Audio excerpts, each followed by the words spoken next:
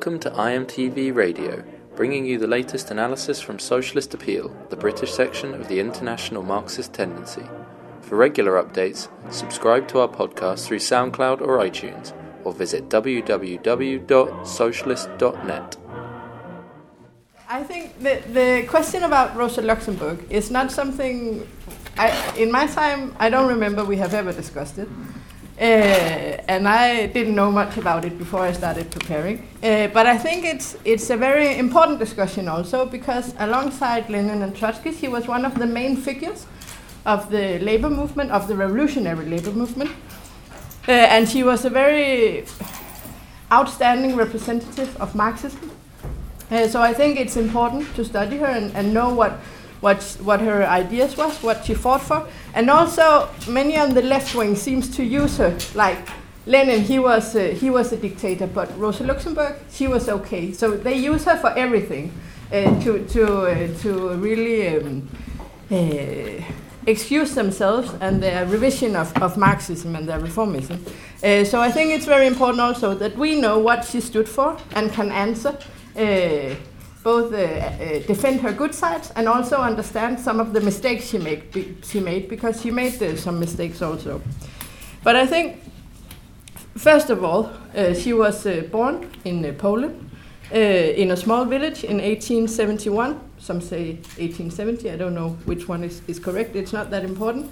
But around that time, when she was only 16, she became active in the Polish labor movement. She was one of the founders of the Polish social democracy, and very quickly she had to flee Poland because she was being prosecuted by the police, and she fled to Switzerland, to Zurich, where many of the refugees of the labor movement of that time was around, and she became involved also in the international labor movement.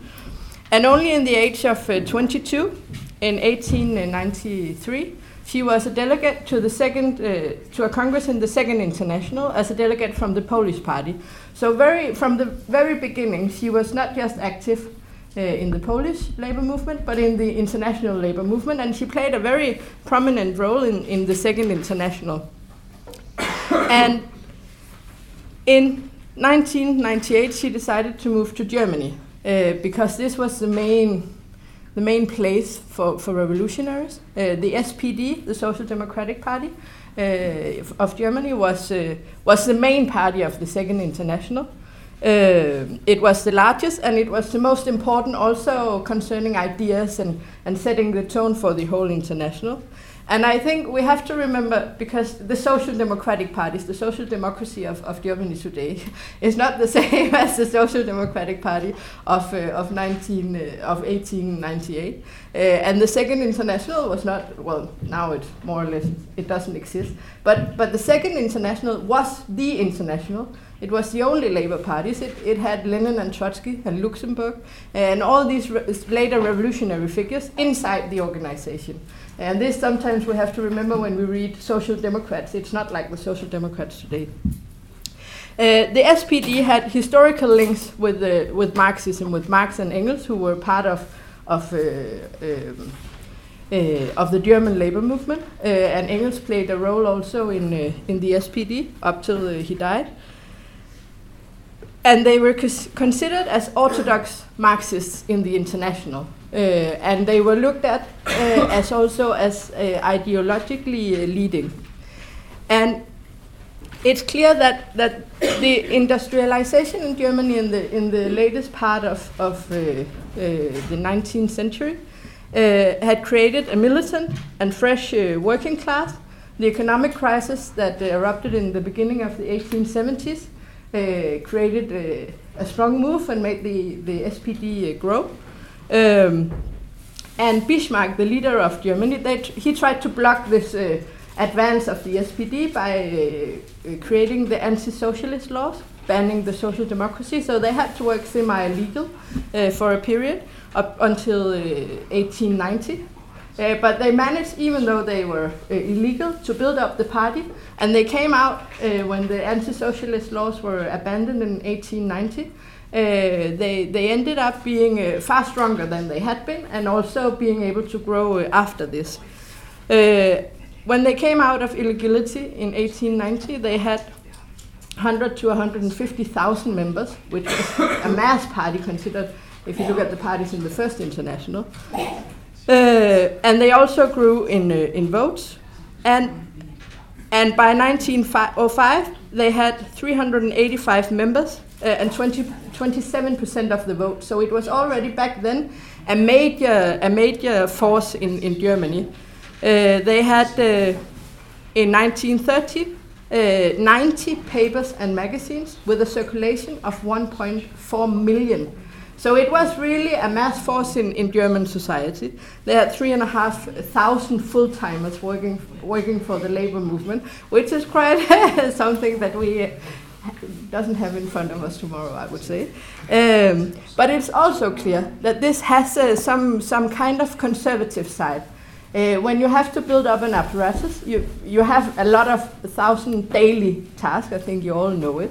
There are things you have to do. You have to collect the money from the paper sale. You have to write it down. You have to put it in the books. You have to do the accounts. You have to print the paper. You have to fold it. You have to. There is a lot of tasks that needs to be done, and they are absolutely necessary. And all revolutionaries have to be prepared to do all these a bit boring tasks sometimes, because otherwise you can't build the organization. But it also has a routine, a certain conservative side to it, to just keep the organization going, and not so much on a day-to-day basis, not so much maybe the ideological ideas and the greater picture.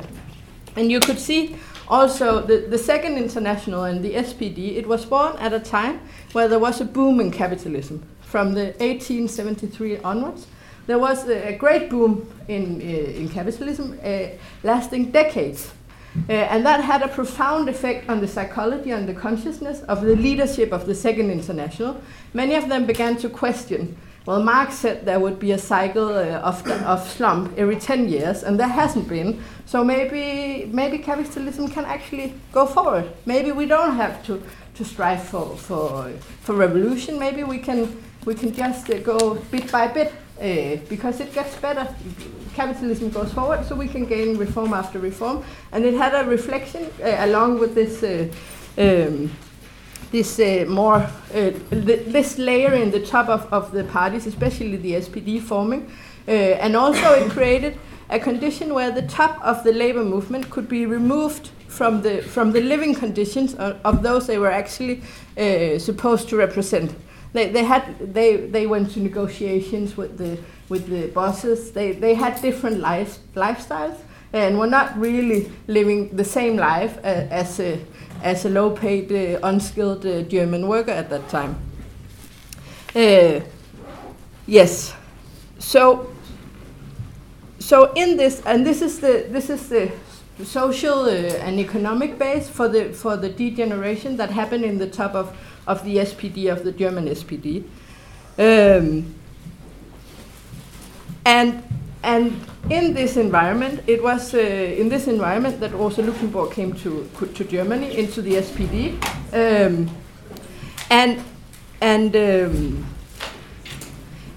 and what was happening was they came out of illegality. They had this boom. The leaders tried also to use this being legal now to water down the program. I think everybody knows people in the labor movement who has this argument today. We shouldn't provoke reaction. We should just say things a bit more careful. We cannot say our whole program because it will provoke the state from attacking us. It will provoke reaction from other groups. So we just have to be a bit, just to hide a bit, say it a bit more soft. And this was the way that the leadership in the top of the SPD did. They tried to soften and water down the program, and using the excuse of maybe being made illegal again as softening it down. But so this was clear that a degeneration was going on. But on paper, everything looked fine. In speeches, in articles, the party leaders defended the revolution, the fight for socialism, the class struggle, all these things that were written in the Communist Manifesto. They would say in the speeches. One of the main leaders of the SPD, Karl Kautsky, his nickname was the Pope of Marxism. He was really seen as the defender in the International of orthodox Marxism. Lenin, until 1914, considered himself a follower of Karl Kautsky because he was far away and couldn't see the processes. But Rosa Luxemburg, who came to Germany in 1898, she could see what was actually going on inside the SPD and in the top of the SPD. And she started right away a fierce struggle against the revision of Marxism that was going on from some of the leaders of the SPD. And part of this struggle, she wrote Reform or Revolution, which is we just published it in Denmark, in Danish. And it's a really good book, and I think it's very useful for everybody who comes across reformists, and I think we all do. Otherwise, we should go out there and meet them and discuss with them. But it is really still, I think, one of the best arguments against reformist ideas. And she really destroys all these arguments that we still hear today, even though all of them say it's new ideas. It's the same ideas that Bernstein raised in revision of Marxism in 1898. They're still the same ideas that the leaders of the labor movement are raising today, and the same arguments that Rosa Luxemburg used against them can still be used today. Yes. So what Bernstein did, he was one of the leaders of the of the SPD, and in 1896-97, he began to write some articles trying to revise Marxism, trying to take some parts out, like the dialectical part. What is the need of that? We don't need that in order to fight for socialism or for socialist society. But the thing is, as it was also said yesterday, I think by Alan, you cannot take one part out of Marxism and then have the rest standing. And especially you cannot take dialectics out of Marxism and then still have Marxism. Then it's just some mechanical ideas. And what he did also was to based on the boom that had been for 20, 30 years, he said, but maybe capitalism has found a way of adapting itself, so it can avoid crisis, or maybe not avoid them, but they will not be as bad. They will not. I think those of you who became active before the crisis in 2008 will have heard some of the same arguments. But crisis, they're a thing of the past. It's not now. So this was his argument. Capitalism is beginning to adapt itself. And that would also mean that the middle class would be bigger, so the class contradictions would soften, and that the only struggle that mattered for the working class, it was the betterment of living conditions, of economical demands. And since capitalism was going forward, you could better the social conditions bit by bit. So what he actually said, and I think this is a very famous phrase that most of you will have heard, he said, for me the goal is nothing, the movement is everything. So it's not where we're going, it's just that we're going forward. And this was his ideas, and is in revising Marxism. And what the Social Democrats should do was to focus on the day-to-day struggle for reforms. He launched this idea in the theoretical magazine of the SPD called Die Neue Zeit, and there was an indignation on the left wing. But Kautsky, who was the editor of the paper, he actually welcomed this debate articles. Like, it was a good thing to. He didn't give any answers to the wrong ideas of Bernstein. He just said it was a welcome contribution to the debate inside the SPD. And the party leadership, they were very evasive and very weak. They didn't want to go into the debate. They just wanted it to just keep on going with the work. We don't have to take this theoretical discussion now. Because they didn't want to do anything that could harm the growth and the unity of the party. So all these theoretical discussions, they could be, maybe they could create disunity and arguments and so on. So let's just focus on the work. But Rosa Luxemburg, she said, no, we have to combat this. We have to take on this struggle straight on. And what she said, And also she wrote this book, and she also played a prominent role when it was discussed at the party congress against actually the wishes of the leadership of the party. And she said, if this line of ideas are accepted, it will mean a complete break with Marxism. And she said, and I think this is very important and something that often comes up, there is no contradiction for Marxists between reform and revolution. For the social democracy, that means in her terms for the revolutionary party, the daily practical struggle for reforms, that is improvements for the workers, in the existing society is the only way to lead the class struggle and work towards the end target, which is socialism. So the struggle for reforms are the mean to work for the target, which is socialism. If you just say we don't want to fight for any reforms, then and we only want to fight for socialism, then you can't actually fight for socialism. Then you can lead the class struggle. So it is in the fight for reforms that the workers learn by experience that it is not enough to fight for reforms. You have to fight for socialism also.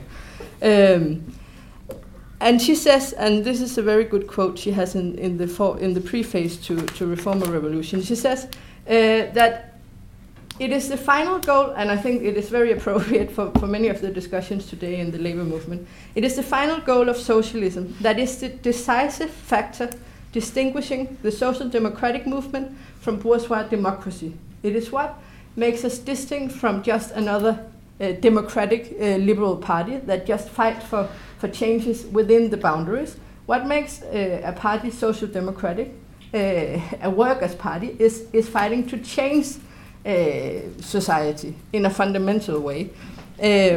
So she says that the question reform or revolution as it is posed by Bernstein equals for the social democracy the question to be or not to be.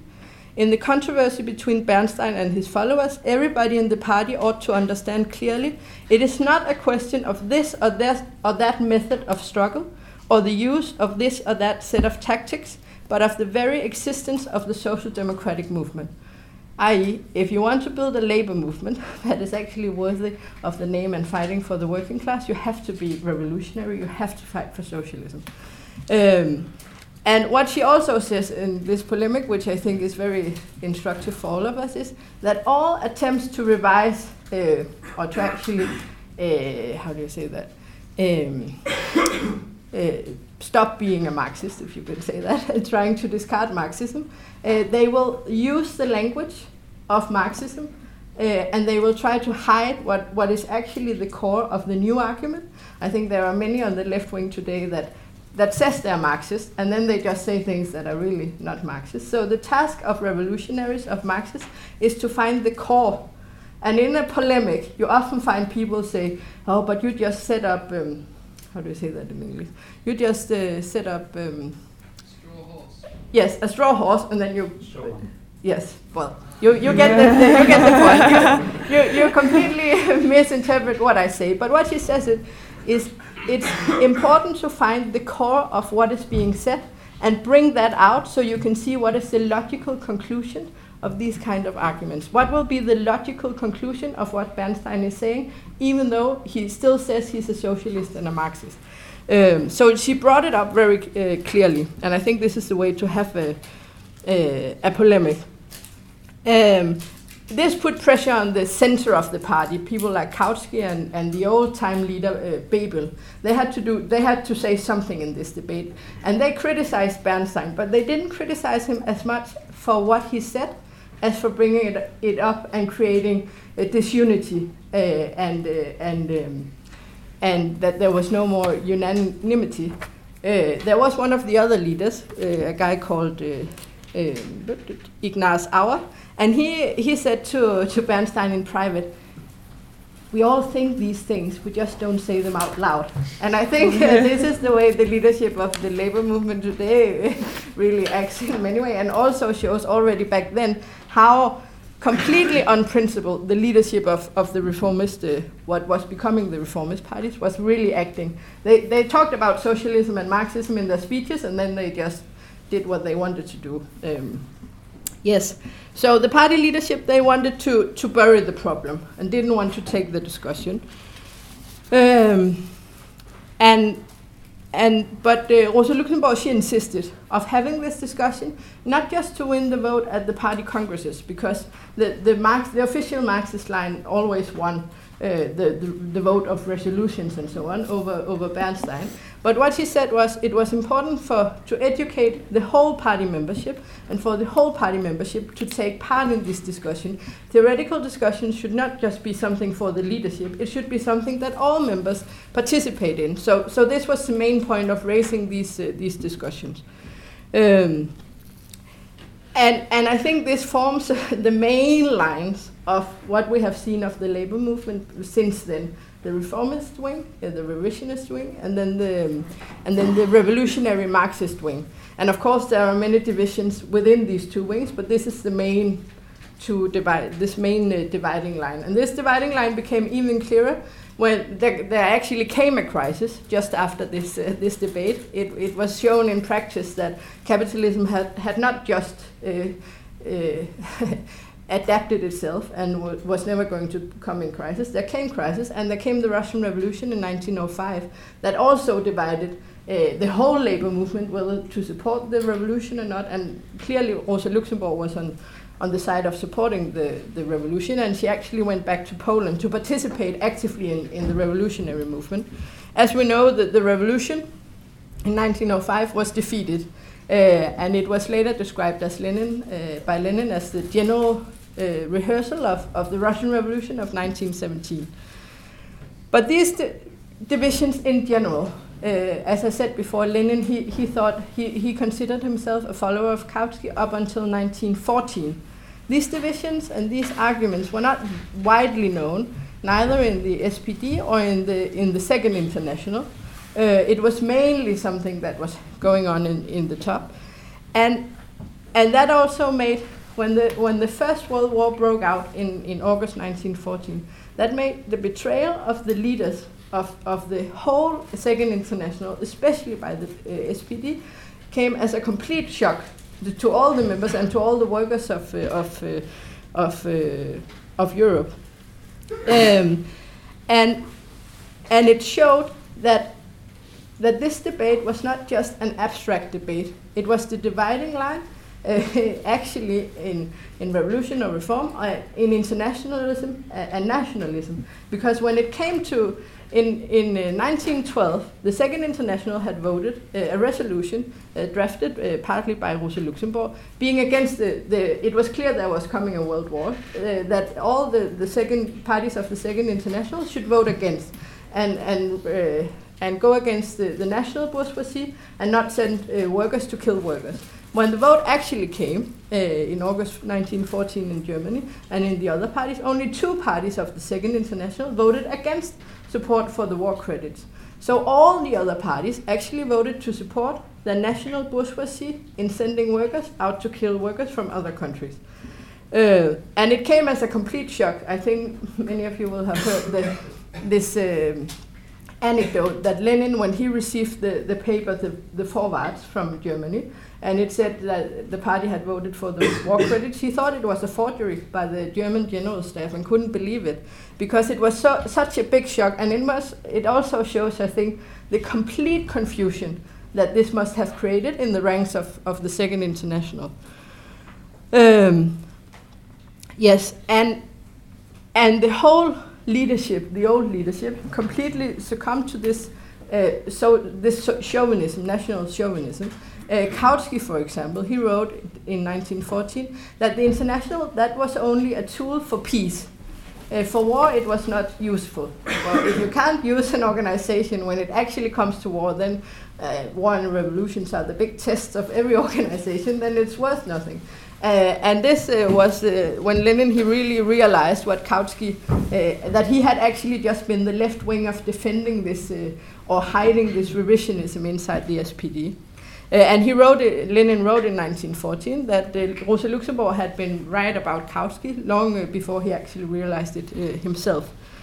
The situation when the war broke out, because we had a discussion in Denmark not so long ago, but sometimes you don't really feel the mood of revolution. If you can imagine Europe, 1914, there's complete war hysteria. Workers are being sent out to kill other workers. The whole labor movement, everything you knew, have voted for the war. There's complete confusion. There's complete patriotism, war hysteria. It is not an easy environment to be in as a revolutionist, as an internationalist. The internationalists, they met in Zimmerwald in 1915, and there is also this joke that I think many of you will have heard that Lenin made, that all the internationalists of the world could be fit into a few stagecoaches. I think that is not many more than we have been this weekend. That is actually the situation in 1915. So it was not an easy situation, but it was a situation where they gathered their forces, and you had Lenin and Trotsky and Rosa Luxemburg and others defending the internationalist idea and defending the revolutionary ideas. In August 1914, all the members, all the MPs of the SPD voted for the war credits. There was a discussion in the parliamentary group of the SPD whether to vote for or against, but because of some maneuvers and so on, the majority decided to vote in favor of the war credits, and the minority decided to, to follow party discipline. And so there was no vote in the German parliament against the war. All of them voted in favor, but it became very clear quickly for Karl Liebknecht, who was a member of parliament for the SPD, that it was a mistake, that someone needed to break party discipline because party discipline was not following the program and the ideas of the party. So he, as the only person in December 1914, stood up and voted against the war credits. And it must really have taken some courage to stand up as the only one in this reactionary parliament. And that also made him a focal point for all the opposition to the war, that he was the first person, others followed, but he was the first person to actually stand up and say, no, I'm not going to support the German bourgeoisie in this war.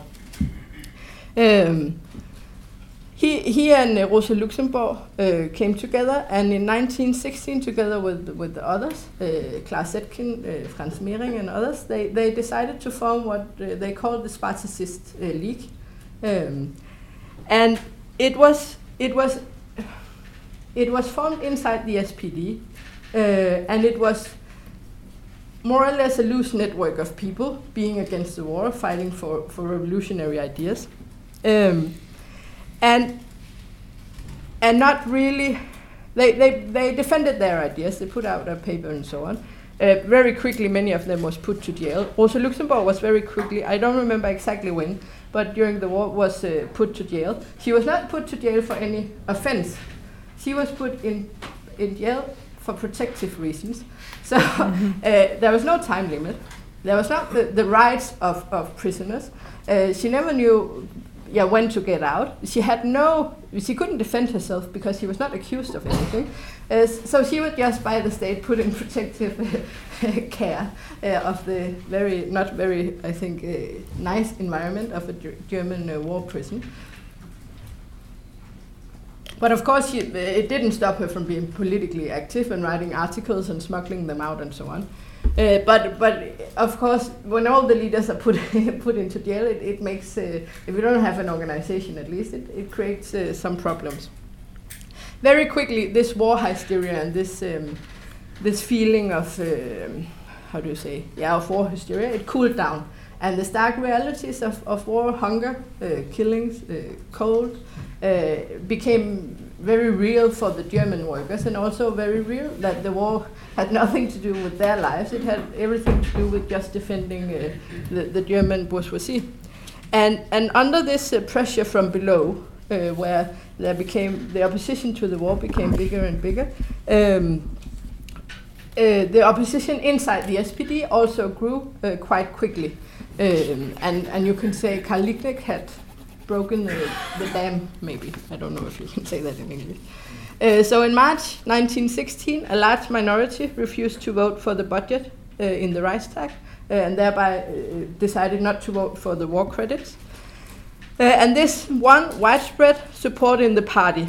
And many of the local party organizations in Berlin, in Bremen, Leipzig, and other key industrial centers supported this opposition to the war that began to emerge from the top of the party.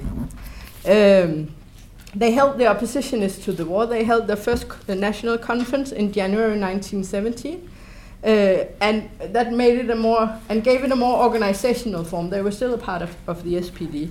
The leadership of the SPD could not accept this. They could not have an organized opposition to the war inside the party, so they decided to expel the opposition. That meant that the opposition were expelled, and they broke away from the SPD with 120,000 members. Left in the SPD was 170,000, so it was not that big of a minority. And they formed what they called the Independent Social Democracy, USPD. But this was a very unprincipled split. In this split were Karl Liebknecht and Rosa Luxemburg, but also Kautsky and also Bernstein. So it was actually all the old tendencies of the social democracy was actually in this new party. And the leaders of the SPD was completely reformist through and through. Yes, so that shows that it was not on very clear ideas that the USPD was formed. It was just in opposition to the war, basically, and no idea what then to put instead. And this became very clear and very clearly a problem when the war created a revolutionary situation, as it had been predicted by the revolutionaries. And the first place where revolution broke out was in what Lenin called the weakest link of capitalism in Russia in February 1917, as we all know. And those who wish to exaggerate the differences between Rosa Luxemburg and Lenin, they always point to what she wrote about the Russian Revolution.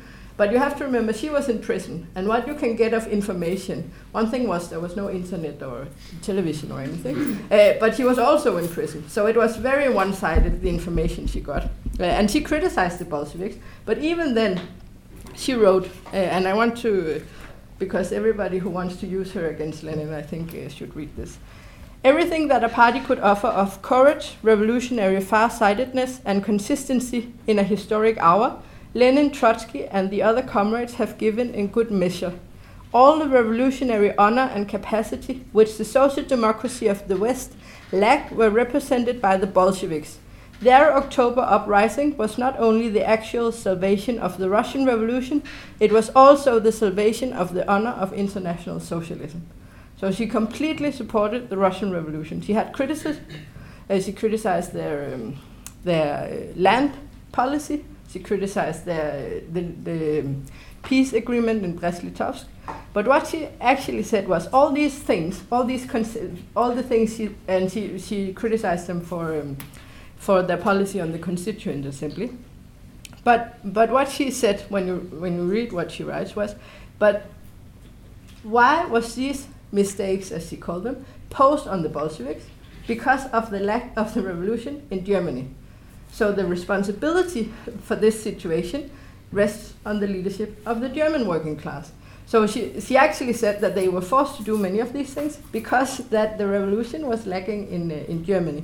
And she also changed her mind, for example, on the question of the Constituent Assembly, when she actually was posed with the practical question and got out of prison and had to take a position on it in the actual situation of the German Revolution. And what she said, and in that she was in complete agreement with Lenin and Trotsky, was that the Russian Revolution could only act as the spark to ignite the European Revolution, especially the German Revolution. And it did. In November 1918, the German Revolution started. You could say actually quite quickly after the Russian Revolution. And it was sparked by the mutiny of the sailors in Kiel. Do you say Kiel in English? Yeah. Okay, yes. And they were mutinying against being sent on a suicide mission. The German army was about to lose the war, and it was quite clear. But they wanted to send the fleet out to have like the last honorable go out of the war with honor. But if you're a sailor, you don't want to be killed just to save the honor of the German army. You want to stay at home and stay alive until the war is over. So they mutinied. And I think also Alan mentioned this yesterday.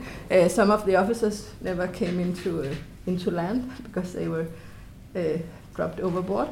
They took over the warships. They had the red flag flying over the sailors' quarters in Kiel and other harbor towns, and they very quickly fraternized with the workers of these cities, and councils, workers and soldiers councils, began to spring up in several of German cities, and in Berlin on the 9th of November. And that is what a Soviet means. It means a council. I'm not sure I can say the German word, but Arbejderråd, Arbejderråd. Yes, this the German word for Soviet. They sprung up all around Germany spontaneously, and in Berlin on the 9th of November. And that created, like after the February Revolution in Russia, a situation of dual power, where you, on one side, you have very quickly the Kaiser was forced to resign. Some kind of parliament was set up, a government, but you also had this other, that was a bourgeois power, but you also had this workers and soldiers power. These councils sprung up, so you had this situation of a dual power, and that's a situation that could last for some time, but it can't last forever. One kind of power, the bourgeois power or workers' power, have to win in the end. And the whole period in Russia, from February to October, was a struggle. Which kind of power should win? And this was the situation that opened up in Germany in 1918. And the revolution freed Rosa Luxemburg from prison. And from the beginning, even though she had been really, it had not been easy on her in prison. She had been isolated and so on. But she threw herself into the struggle right away, into the revolutionary struggle. And in this period, as in Russia in February, the power was in the hands of the workers and soldiers of Germany, but they didn't know what to do with it. So, as in Russia, they gave it to the leaders they knew, mainly the leaders from the SPD, the old party of the working class, and also a revolution. It puts millions of people into, that is a revolution. Millions of people begin for the first time to participate in politics. And what do they go to first? They go to the organizations they know. So millions of people streaming into political life and looking for who to support. And many of them supported the SPD. And the SPD found themselves in a situation actually in the head of the government and in the head of the councils. A bit like the Mensheviks in Russia after some time. But it was also clear that they didn't want the Workers' and Soldiers' Council to take power. They wanted to defend capitalism. And that was clear from the beginning. That the now leaders of the SPD, Ebert, Noske and Scheidemann, they just had contempt for the workers. One of them was asked, I think it was Ebert, but he was asked if he supported a revolution, and he said, no, I hate it like the sin. So that was quite clear that he was not going to defend the workers in any way. But it was also clear that the revolution had just begun. This was not the end of the revolution, this was just the beginning, like in February 1917. And the USPD, the Independent Social Democrats, they were very confused. It is clear if you have Bernstein and you have Luxemburg, it's not, you don't have a clear line on what to do. It was very, very confused. It was a centrist party, i.e. a party going from reformism to revolutionary ideas, but it's not a stable thing. It can go each ways. It's not, and normally not a stable formation for long either. And so, yeah, they were confused. The only ones who actually had a clear idea what to do was the leaders of the SPD. They knew they had to try to maneuver themselves into taking control of the councils, and thereby suppressing the councils and securing the power of the bourgeoisie. Inside the USPD, we had the Spartacists. They had split with the USPD when they split from the SPD. They were a tiny minority. They were courageous. They were real revolutionaries, people who really wanted a fundamental change. But they were very young, very unexperienced, and very ultra-left because they had seen what the old organizations were like. So they had understood the significance of the councils. They could see what had happened in Russia, but they didn't understand how did the Bolsheviks, how did the Russian Revolution develop from February until the workers' councils, the Soviets, actually taking power. It was not the first thing that happened after February that the Soviets took power. It was the final thing, if you could say, of ending the revolutionary period. So they were very confused, very ultra-left. For example, in Dresden, a big city of Germany, they decided to leave the council because the council had a majority from the SPD. So they just withdrew, a bit like the Bolsheviks did before Lenin came back from exile. And they just said that the leaders of the SPD and the USPD were betrayers of the working class. Their talk about a national assembly, that was just a scam, so you couldn't participate in that.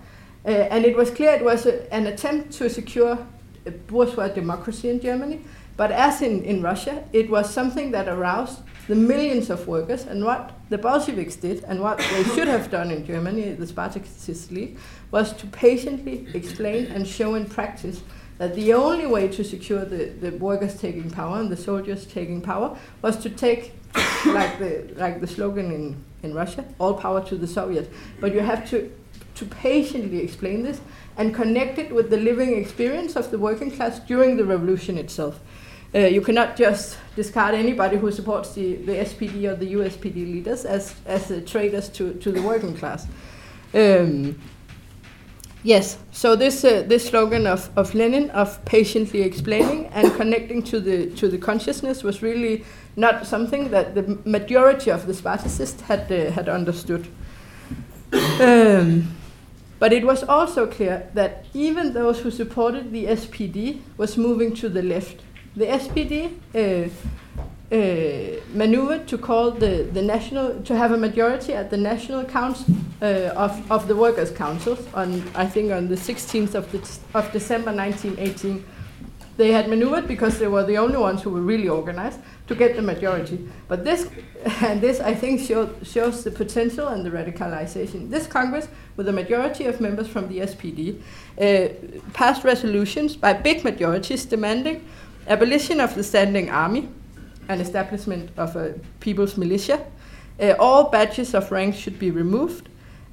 Officers should be elected, and you should have the right to immediate recall.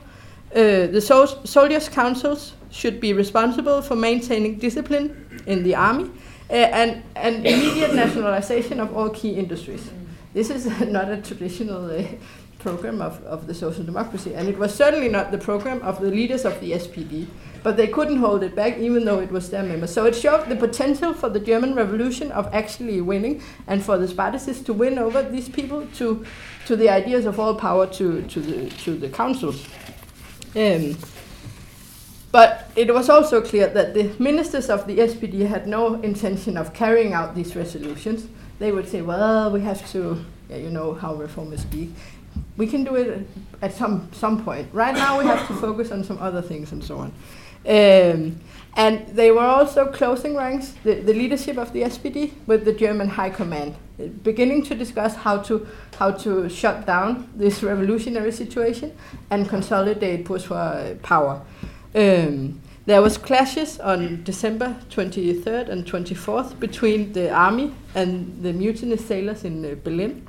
And the government sent troops out, killing, I don't remember how many, quite 67 sailors in these clashes.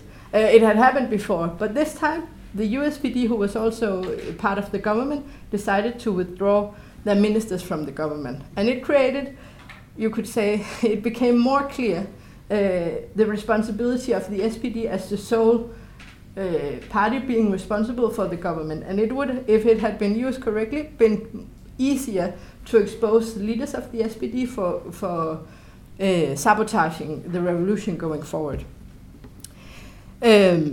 Yes, inside the USPD and with the Spartacists. Also, the mood grew that something needed to be done. They needed to create an organization, not just a loose network. They needed to create the German Communist Party. Many of the members of the Spartacist League said. So, in the end of December, on December 29, they hold a congress, the Spartacists, and decided to form. First, they put pressure on the USPD leadership to call a congress of the party, and it was clear if they had done it, the Spartacists would have had a majority.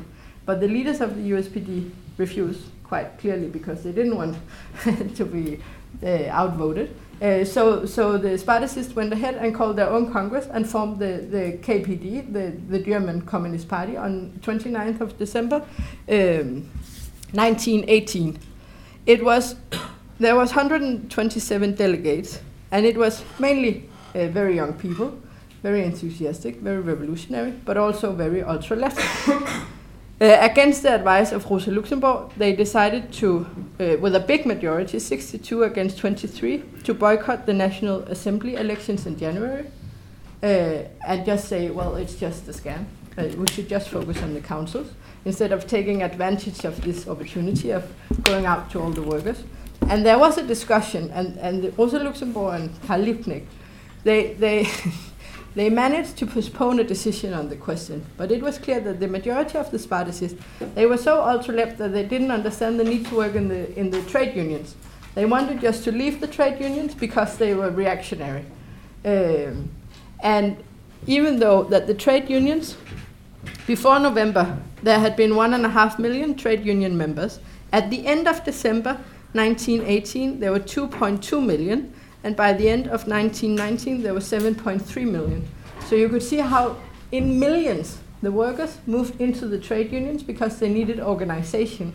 And the trade unions are the most basic organization of the working class. But the Spartacists, they couldn't see this process. They could only see the leadership of the trade unions, so they didn't want to participate in this.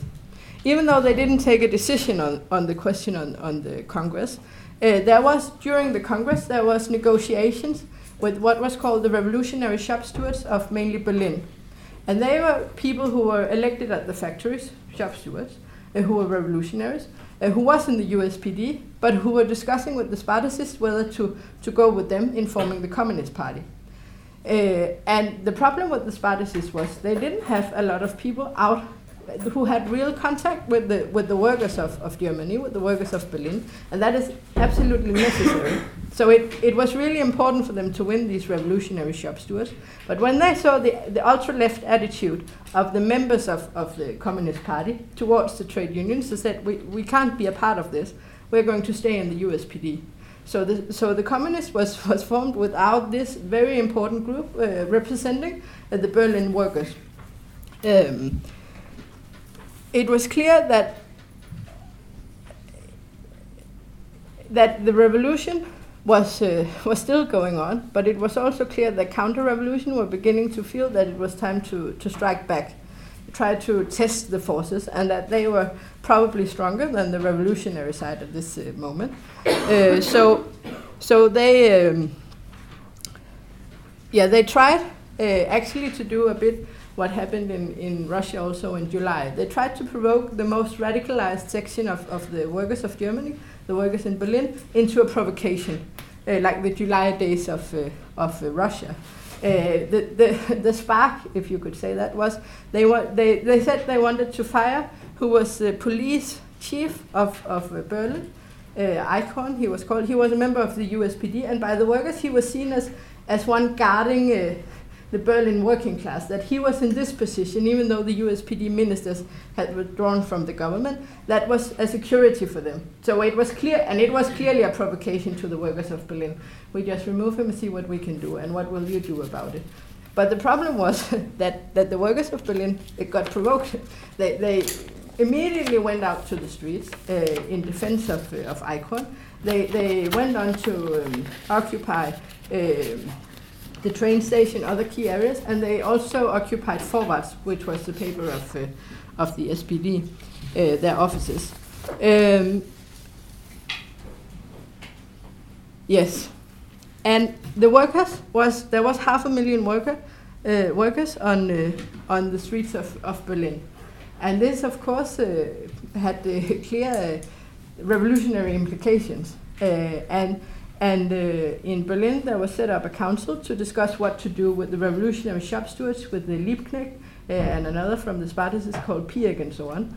And they met and discussed. They got reports that some of the regiments of Berlin was with them, and they got carried away. And there is a very good, I think I have time to quote a bit of it. There's a very good, in Pierre Boy's book about the German Revolution, a very good quote about these millions of people coming out to the streets wanting to do something, and the leaders, they meet in a room and talk and talk and talk. And this is the end of the quote. He has, for this much, said how they stood there and they just talked. And they sat all evening and they sat all night. You have to remember, they came out in the morning. So all evening, all night, and they deliberated, the leaders. And they were sitting at dawn the next morning and still deliberating. The groups came back to the Siegesallee again, and the leaders were still sitting and deliberating. They deliberated and deliberated and deliberated. So you have 500,000 workers on the streets of Berlin, and the leadership has no idea what to do. So they can't give any lead, so people go home. They come back the next morning, and there is still no lead on what to do. They want to make a revolution, and nobody, you can't just be 500,000 people deciding on what to do. You have to have somebody to give a lead, and there was no. The leadership of the KPD, the Centrale, had asked the Bolsheviks in July, could see that this was a provocation, and could see that if the Berlin workers actually went to take power, they would be isolated from the rest of Germany, and the army would be brought in, and they would be crushed.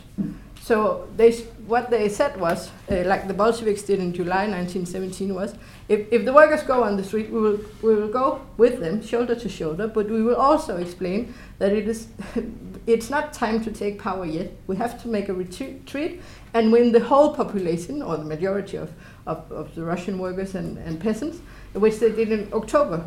So to go with them, but also to explain that because the working class is not unanimous in being radicalized at the same time. The most radical sections, if they go too far, they can be crushed by the rest. The problem was that the KPD, the leadership of the KPD, had no real organization to carry out the decision. Karl Liebknecht, who was and the other member from the KPD in this leadership of the movement, they had no contact with the KPD Centrale.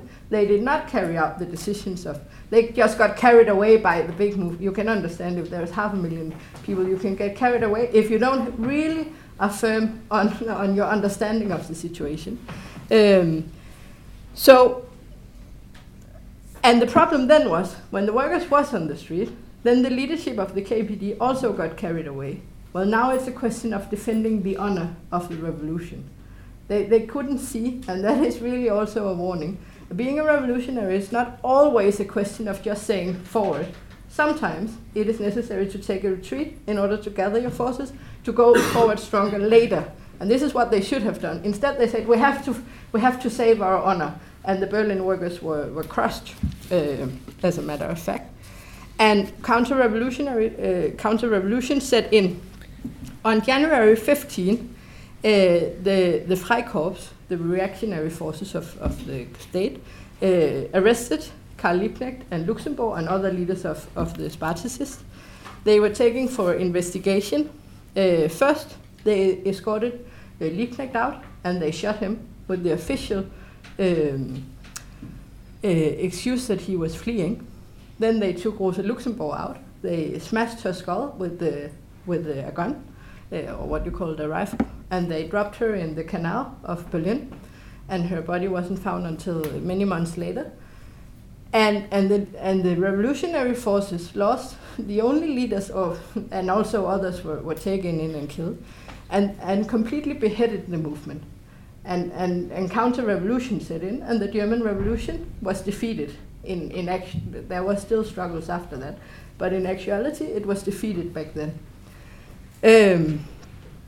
And this was, and I think this is the main lesson, and I want to go further into this, that There was also attempts in 21 and especially in 23 of a German revolution, but they failed because the leadership of the German revolution didn't understand the necessity of building a Bolshevik revolutionary organization.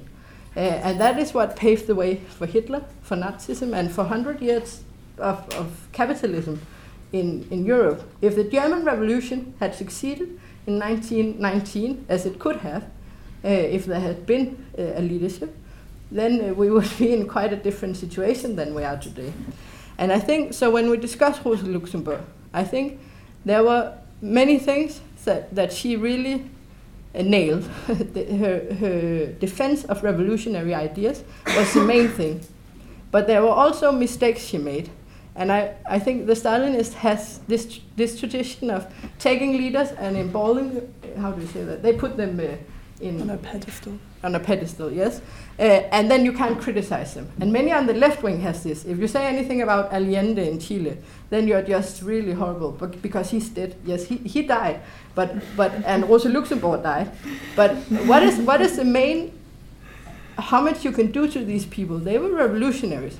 So it's not just to praise them. It is to learn from the mistake they made, so we don't make the same mistakes again. And one thing is, you can have some of the theoretical things that Luxemburg and Lenin disagreed on the national question, the question of accumulation of capital, and so on. That I think Lenin was right and Rosa Luxemburg was not right on these questions. But the main thing, and the main lesson I think we should take from this is, her great mistake was not building a Bolshevik cadre organization in time. You cannot create an organization in the middle of the revolution. The revolution broke out in 1918, November, and the Communist Party was formed 2 months later than the revolution broke out. Already back in 1903, when Lenin had wrote What is to be done about how to organize an organization, she criticized him for being too centralist, for being putschist, how do you say that? Well, to support coups, not focusing on the mass movement. And she wrote this, what is the English title? Mass struggle? Mass strike, yeah. Yes, focusing on the spontaneous activity of the working class and of the masses. And you can understand why she focused so much on it when you look at the leadership of the SPD and how bureaucratic and reformist they had become. But then she just never formed any organization around her ideas. She never built a cadre organization inside the SPD, which she should have done. Partly because she didn't understand it, I think, and partly because she was afraid it would split.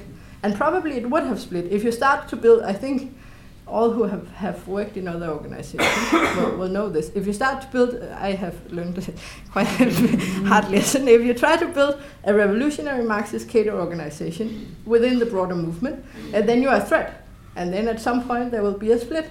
And probably, of course, we don't know what would have happened if, but probably that would have happened if they had actually tried from the beginning, from Bernstein put forward his ideas, as Lenin did in the Russian Social Democrats, building the Bolshevik faction. They should have built a Bolshevik faction inside the German labor movement. Building cadres. You cannot stand in the middle of a revolution with inexperienced, uneducated people trying to lead. Then they will sit and discuss and have no idea.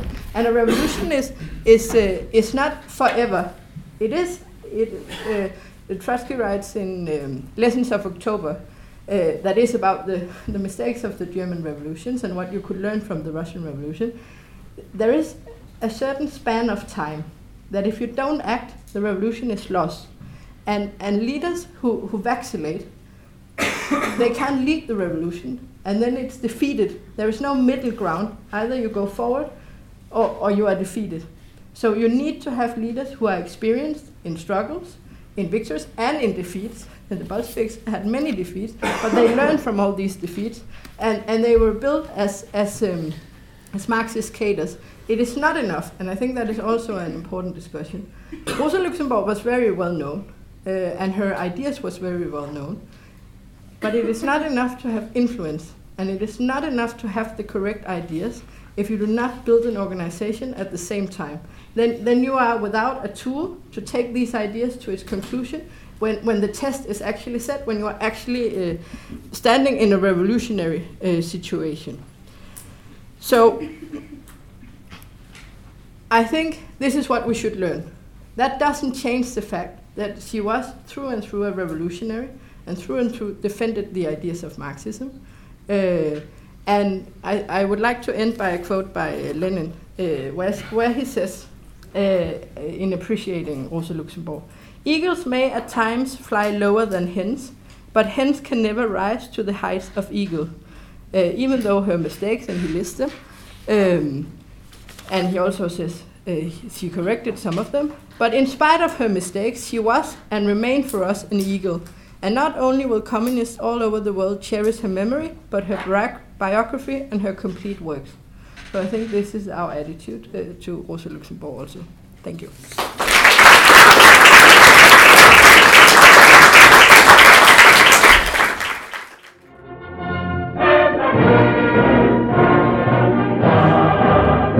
Thank you for tuning in to IMTV Radio. Subscribe or download the podcast on iTunes or SoundCloud, or visit www.socialist.net for all the latest news, analysis, and Marxist ideas.